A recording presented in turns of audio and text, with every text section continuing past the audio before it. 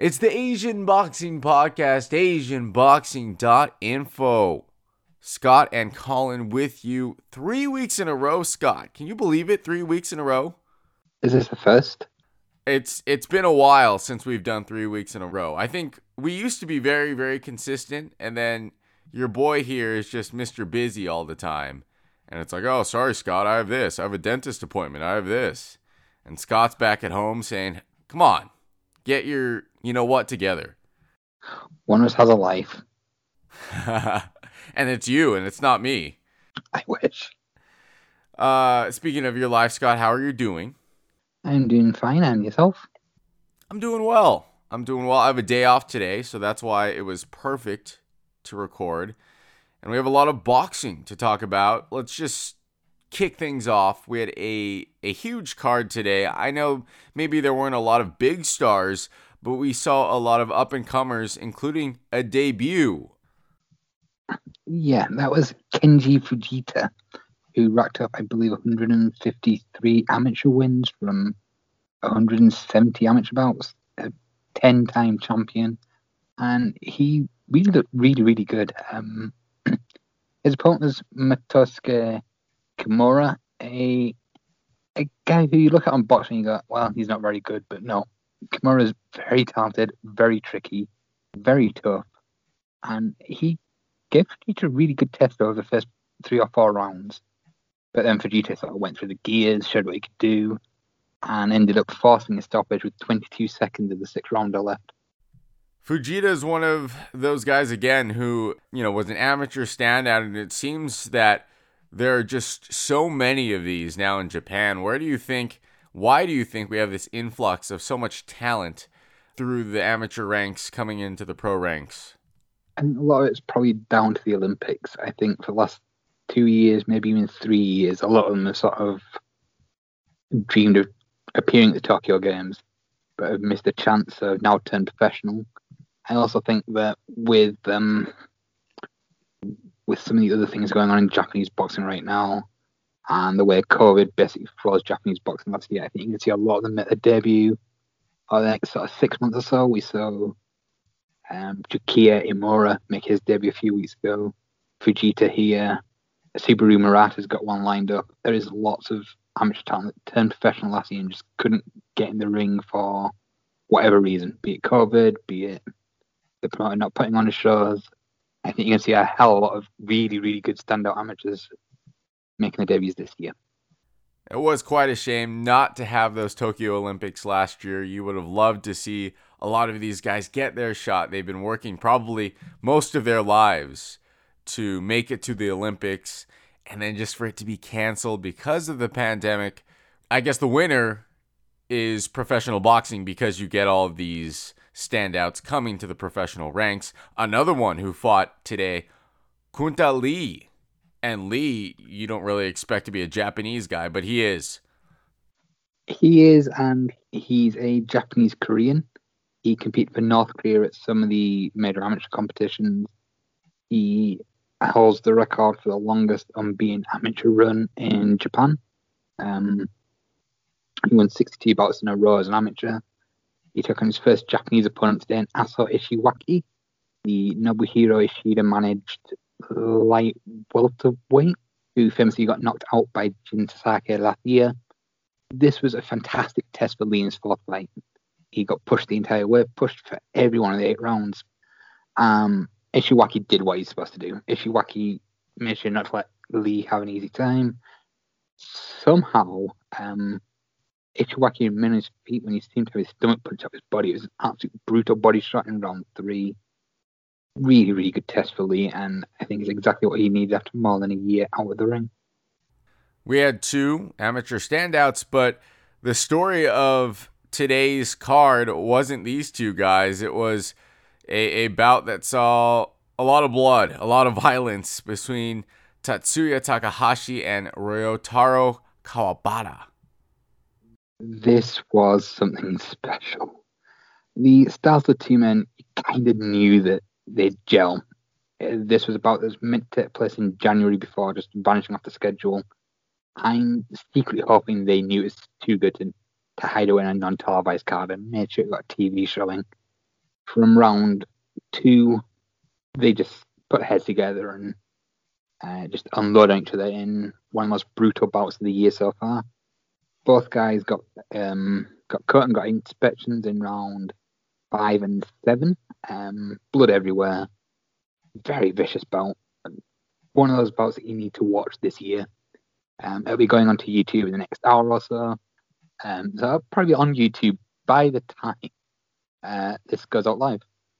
So you could listen to our podcast, hear about it, then go to YouTube, watch it, experience it. It's funny how sometimes you look at a card and you see, okay, well, there are these prospects that I really want to see, but those guys kind of get trumped by a brilliant bout between two vets. Two vets who really don't have very good-looking records, but if you've seen them, you know that there's not a cat in hell that's chance Takaaki knowing about that isn't entertaining and isn't an absolute war. He's got a reputation for this. Shot against her. It's not always going to be the superstars that make the great fights. Sometimes you can get it out of two guys who, again, their records aren't great. You look at it and you're not really excited about, oh, you know, this guy's going to be the next big thing, but you're still going to get a great fight. Yesterday at Korakuen Hall, also another show. We were supposed to see Seiya Tsutsumi, and I'm sad, unfortunately, that bout was canceled because I love Tsutsumi, but we saw a couple of other youngsters pick up some victories. Yeah, that bout was cancelled on Monday due to Tulio Kuwabata needing to be taken to hospital. Thankfully, he seems all right. It appears to be an issue with dehydration and making weight. So, fingers crossed it won't be that long until we see Tsutsumi back in action.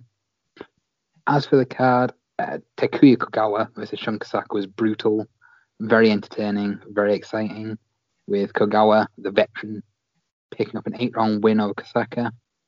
Yoshi Saito, again, one of those guys whose record is just underwhelming, but his fights always deliver, and it did again when he knocked out Takahiro Araki in 2 rounds.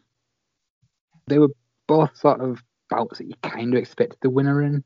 The third bout on that card of note was a win for Yuichiro Kasuya against Mirao Naito, the brother of Riki Naito. And this was much more competitive. This one genuinely could have gone either way. Fantastic, even matchup. And again, the records of both guys were underwhelming, but their performances, their styles just gelled fantastically well. Middle of the week boxing coming in clutch here from Japan. We saw it last week, and you usually don't expect it, at least over here in the States. But here in Japan, Wednesday, Thursday, just middle of the week boxing showing out.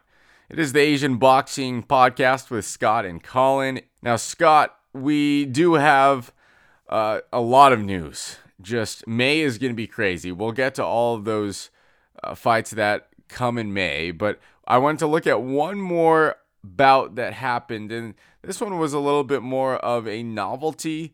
It was in India, the first Indian pay-per-view fight, but it didn't end well. It wasn't just the first Indian pay-per-view fight. It was reportedly the first time sport has ever been on pay-per-view in India. And it ended in tears for Indian fight fans, with Vijender Singh being shocked, absolutely shocked by Atish Lopsan. Lopsan was dropped early in the bout, but then recovered, dropped Singh, I think it was 3 times in round 4, stopped in round 5. One of the biggest upsets of the year so far, and potentially the life and death of Indian pay-per-view boxing. You don't think of India and you don't think of boxing together. You don't think of those two meshing well. But obviously they thought they had something here.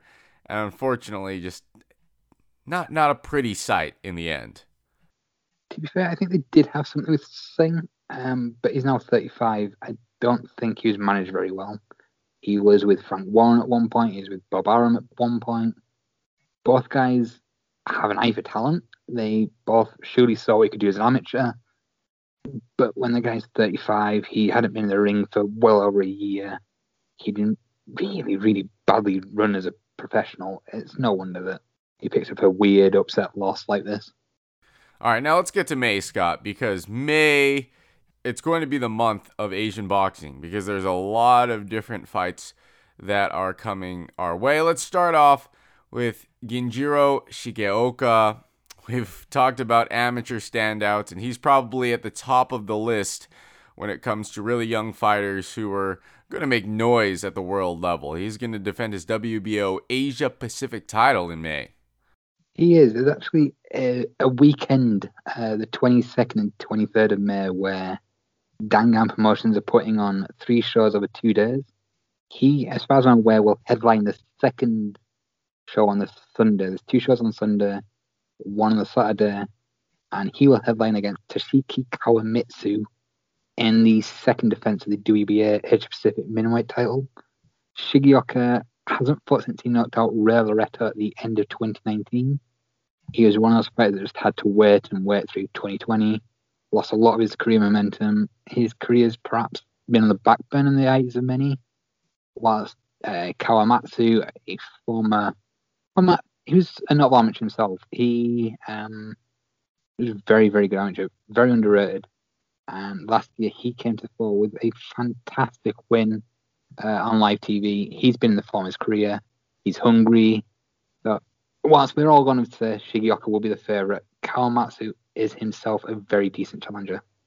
And that's what you want to see against Shigeoka, because you put some bum on the street, and again, I don't want to call any of these guys bums because they get in there and fight for a living, and you have to have a lot of courage and a lot of tenacity to do that. But Shigeoka is something special, and in order to, I believe, reach that full potential that he has, you have to put him in there with the best, and it starts by challenging him right now. There's no marination period. There should be no, we need to let him get to that point. I think he's ready for it all right now. Yeah, it's nice to see him up against another unbeaten fighter, someone who's hungry and wants to put their own career forward. It doesn't really make much sense to put him against another Loretto type, a guy who's faded a little bit washed up. But no, he's in there with a 25-year-old who's hitting form, comes in on the back of a fantastic performance against Ken Shinoda last year, a brilliant performance against Kosuke Ando earlier this year. Kawamatsu is dangerous. He's a very, very live underdog. We talked about this weekend, both of these fights. It's going to be May 22nd, May 23rd, Saturday, Sunday, a big event. On the 22nd, we're going to see Masataka Taniguchi defend his Japanese minimum weight title. This will be the first defense for Taniguchi, who won the belt last year. I don't want to say he's failed to reach his potential, but he's on the verge of not quite doing what was expected of him. He turned professional at the same sort of time as Hiroto Kaiguchi. The two were sort of matched together. They were rising through ranks together. And Taniguchi had a few slip-ups. But he seems to be coming into his own now. He seems to be developing. He's recently beat Kai Ishizawa and Hizuki Saso. He's got momentum. And here we're taking on Tatsuro Nakashima, once beaten challenger, youngster. Again, a live underdog. I don't think he's got much of a chance against Taniguchi, but Nakashima shouldn't be written off just because you've not heard of him. Because I think many perhaps are looking at this bout as. So just title bout after title bout on this weekend. Taniguchi, Shigeoka, and probably one of my favorite prospects to watch because he's just so wild, he's so crazy. Jin Sasaki also on this weekend. This is the Japanese youth light welterweight title. Let's see Jin Sasaki fight the Japanese youth lightweight champion Kaiki Yuba at 140 pounds. Both guys unbeaten. Sasaki, as you mentioned, wild, exciting, ferocious fighter.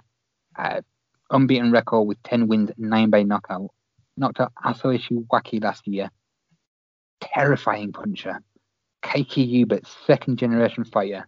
His father was a 5-weight Japanese national champion. He was known as Mr. Korakuen Hall. And Keiki's now living in his father's footsteps. This bout has all the ingredients to be something very special, very exciting. A very hard one to call. Yuba's moving up in weight, but he's got more overall experience than Sasaki. Man, May's going to be insane. I mean, look at all the different title fights, and all of them have these young prospects that I think eventually a couple of them could challenge for a world title. You definitely expect Shigeoka to do that. I think Taniguchi will fight for another world title. Potentially one or two others on there, but yeah, absolute stacked weekend of fights. It's the Asian Boxing Podcast, Scott and Colin. And Scott, I got so excited for May that I jumped a little ahead of April. And April's a little lighter on the title fights, at least as of now, but another youngster, Kai Ishizawa, will be back in the ring. Yeah, Kai Ishizawa, a man who's actually beaten Tatsuro Nakajima and has lost to Masataka Taniguchi, will be defending his Japanese youth minimum weight title. He's one of those guys that you've just got to watch. He's all action, all excitement. A minimum weight who comes to destroy. He's not happy with a decision win. He's never had a decision win. He didn't want to hear the final bell. And he'll be up there against Yuni Takeda. Takeda's not likely to pose enough of a threat to Ishizawa to get the best from the youngster. But it's a good first defensive title. He's held for almost 2 years now. Ishizawa's been sitting on that belt because he's not any challenges. Takeda comes in, and I expect Takeda gets wiped out in 5 or 6 rounds. So April, May, especially May, I think, is when things are really going to get crazy. We've just had a little bit of lull here in the first couple of months, but things are really starting to kick up, at least over in Asia, especially in Japan. Now, when we think about Japanese boxing, we don't think about heavyweights at all, honestly. I mean, the biggest guy we usually talk about, Ryota Murata, and, he's kind of the heavyweight of Japan. But we do have a amateur star who is a heavyweight, making his pro debut, Mitsuru Tajima. A Japanese Brazilian who was a multi-time champion at the amateurs. He was supposed to make his debut last year against the Korean national champion, I believe. His debut kept getting pushed back and back. Another victim of COVID, with fighters not being able to go into Japan. He had really no option but to wait.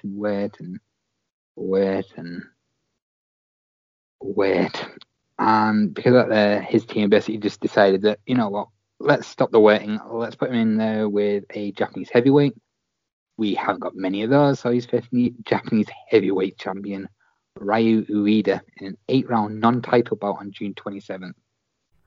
So that's exciting. What do you think is the ceiling for a heavyweight fighter from Japan? I know, like you said, Brazilian, Japanese.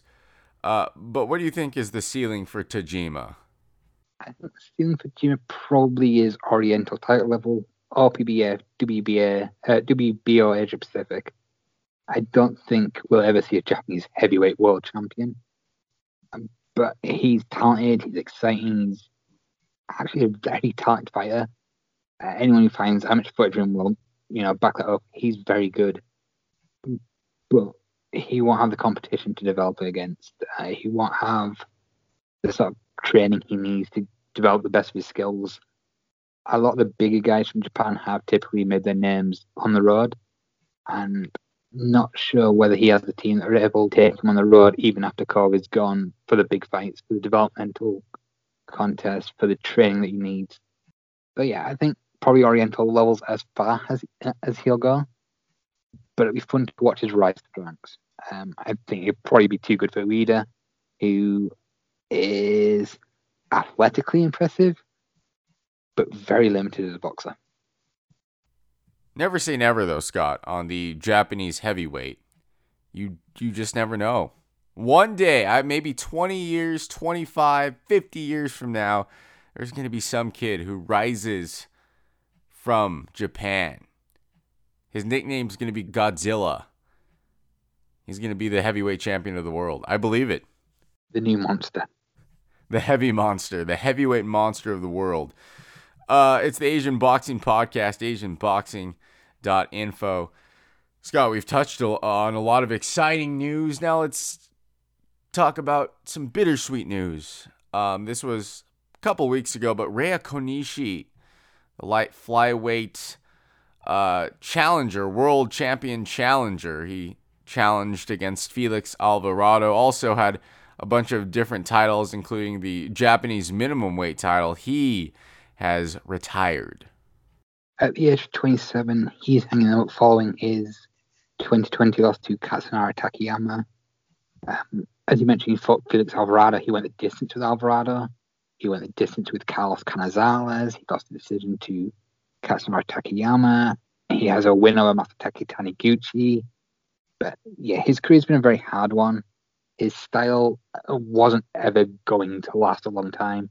He got hit a lot. He got cut a lot. He threw a lot. He put a lot into his body. And to be honest, I think his style's pretty caught up with him. Thankfully, he intends to remain in the sport.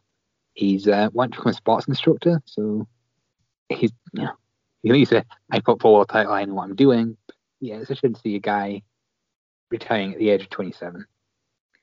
Thankfully, he seems to have his health intact. But yeah, it's a shame still. It's the Asian Boxing Podcast, asianboxing.info. Scott, anything that I missed? You've missed one really, really, really big story from Japan. So this past week, the new Coronavirus Countermeasures Liaison Council, set up by the Japan Boxing Commission and the Japanese Professional Boxing Association, held their latest meeting. And they brought the news that we all wanted. Ring card girls will be allowed to attend Japanese fights and will be back in the ring from April. That's excellent news. Exactly. We couldn't ask for more than to have ring girls back. One of the highlights this year has been ring girls in South Korea. But to see them back in the ring, fantastic, about time. It feels like to have that back, it's just a sense of normalcy, right? It's what we're used to. Before, they couldn't have them because of the virus. But now, it feels like a fight. Exactly, and they give us guys something to watch when there's a dull fight on. Oh, did I say that out loud? All right, Scott. You have a significant other, Scott, and I hope she is listening to this. No, she doesn't. She ignores these. At that same meeting, it was also confirmed that Japanese events were now allowed to finish at 9 p.m., which, again, it's another step towards normality. It's a step towards what we all know, and it does allow shows to be a little bit longer than they have been. But, again, a step in the right direction. All right. Again, back to normalcy. We're getting closer, Scott. It's the Asian Boxing Podcast, asianboxing.info. Remember to follow Scott on Twitter at Asian Boxing. And then, of course, asianboxing.info, the website that has it all if you love Asian boxing. But until next time, we appreciate you. Thank you so much for making us a part of your day. And we will talk to you next week.